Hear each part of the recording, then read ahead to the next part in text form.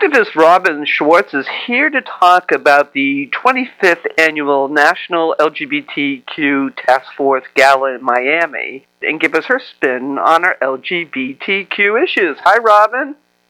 Hi, thank you so much for having me on your show. How did you become involved in LGBTQ activism? My grandmother left me $10,000 probably about 20 years ago. So I took 5 of it and decided the other 5 I would give to some cause. And that cause ended up being the HRO fight. I gave the money to save. And next thing I knew, they were asking me to speak at events and do things like that. And that was really my start. And then not too long after that, I was with a group of other women, and we realized that there needed to be an organization for and by LGBTQ women. And so we started Aqua Foundation for Women, which our original goals were really just to make sure that there was a voice.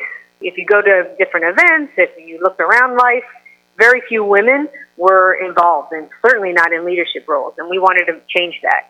So we started the scholarship and mentor program with the idea that obviously we would give women financial support to go to school, but the bigger and more, I think, important part was that we wanted to find those future leaders and help guide them, to get more involved and help make change. You're being honored with the Eddie McIntyre Community Service Award at this year's Task Force Gala in Miami. What does that mean to you? Well, the first answer, what comes to mind is just pride. I feel honored to be in the great company of all those who have won this award in the past. I never thought that I was going to be an activist that would have this much of an impact, and it feels good to be recognized for that. Personally, how it feels is I get this warm, like an envelope of love. And I think that's been the most rewarding thing for me at this moment. Just to know that so many people who I admire and quite frankly I love are loving me back. When I first was notified of the award, tons of people called me and texted me and put things on Facebook, and it just feels good at this stage of my life to be in a place to receive so much love. Tell us about the National LGBTQ Task Force Gala in Miami. I know you've attended over the years. I have. I've attended it for as long as I can remember. I would say it's the event of our community. It's a chance where we all get together, everybody's dressed up, and of course it's a fundraiser. So that's a huge piece of it because the money goes towards the task force, but a portion of it actually stays here in Miami, which was part of the original negotiations when the Task Force Gala in Miami was created. And that money goes to the Miami Foundation's LGBTQ Projects Fund, and then there's a group of community leaders who gets to decide, there's grant applications, and that money funnels back into the community. So it feels great that not only are we going out and we're having a good time, but we're also doing good. What would you like to accomplish with your work? That's a big question. Well, obviously, I wish that we could have Black and trans and LGBTQ, everything, liberation for all.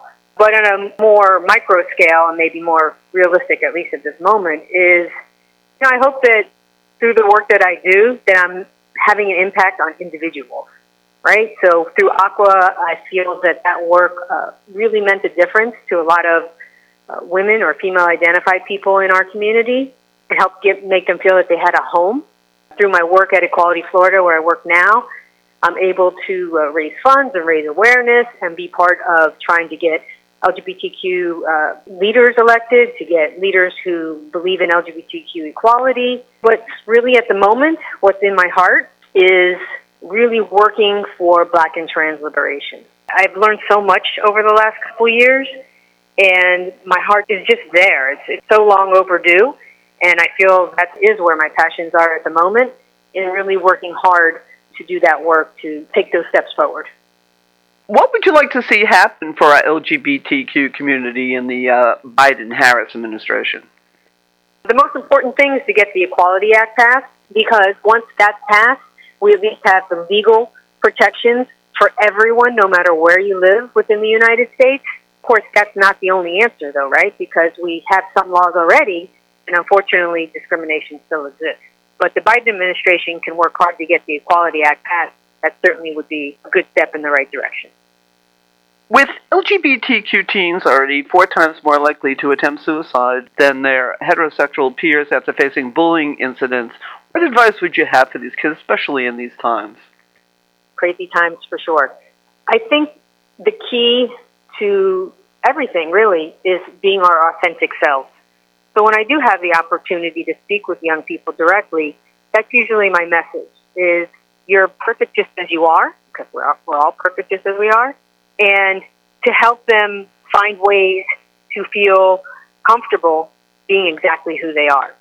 I think one of the things that I help young people is having mentors.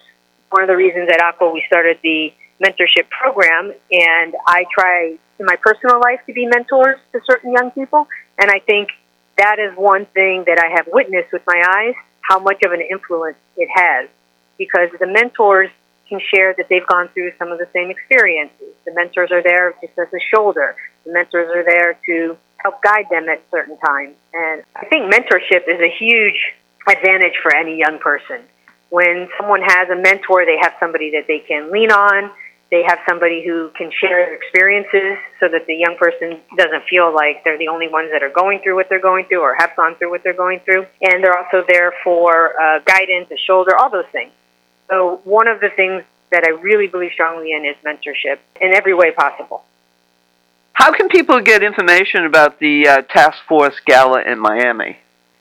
They can go to the website at taskforcegala.org, thetaskforcegala.org. That's where they can get information and tickets and learn, all the details. What other projects are you working on? Well, I sort of touched on this earlier. Trans and Black liberation is a big part of what I'm doing right now. So I'm doing some projects personally and then within my work hat, if you will, variety of things. So I'm working on a project where SAVE and Equality Florida are going to partner on trans leadership. I'm working on an LGBTQ Black equity workshop with all the LGBTQ leaders in town. And I'm also continuing to do the work that I always do with Equality Florida. And I'm on the LGBTQ advisory committee for the city of Miami Beach. And that's what I can think of at the moment. Is there a question you wish people would ask you? Sometimes I wish people would ask more about the actual work and how they could impact it. So sometimes I get asked a lot about other things, and I like to get into the depth of it and get people involved. I wish everyone would say, hey, what can I do? Do you have a favorite quote or mantra to get you through these difficult times? It is what it is. It means to accept what is. I can't change everything. Look, these are trying times, and I'm somebody who likes to take action and actually make things change and do something.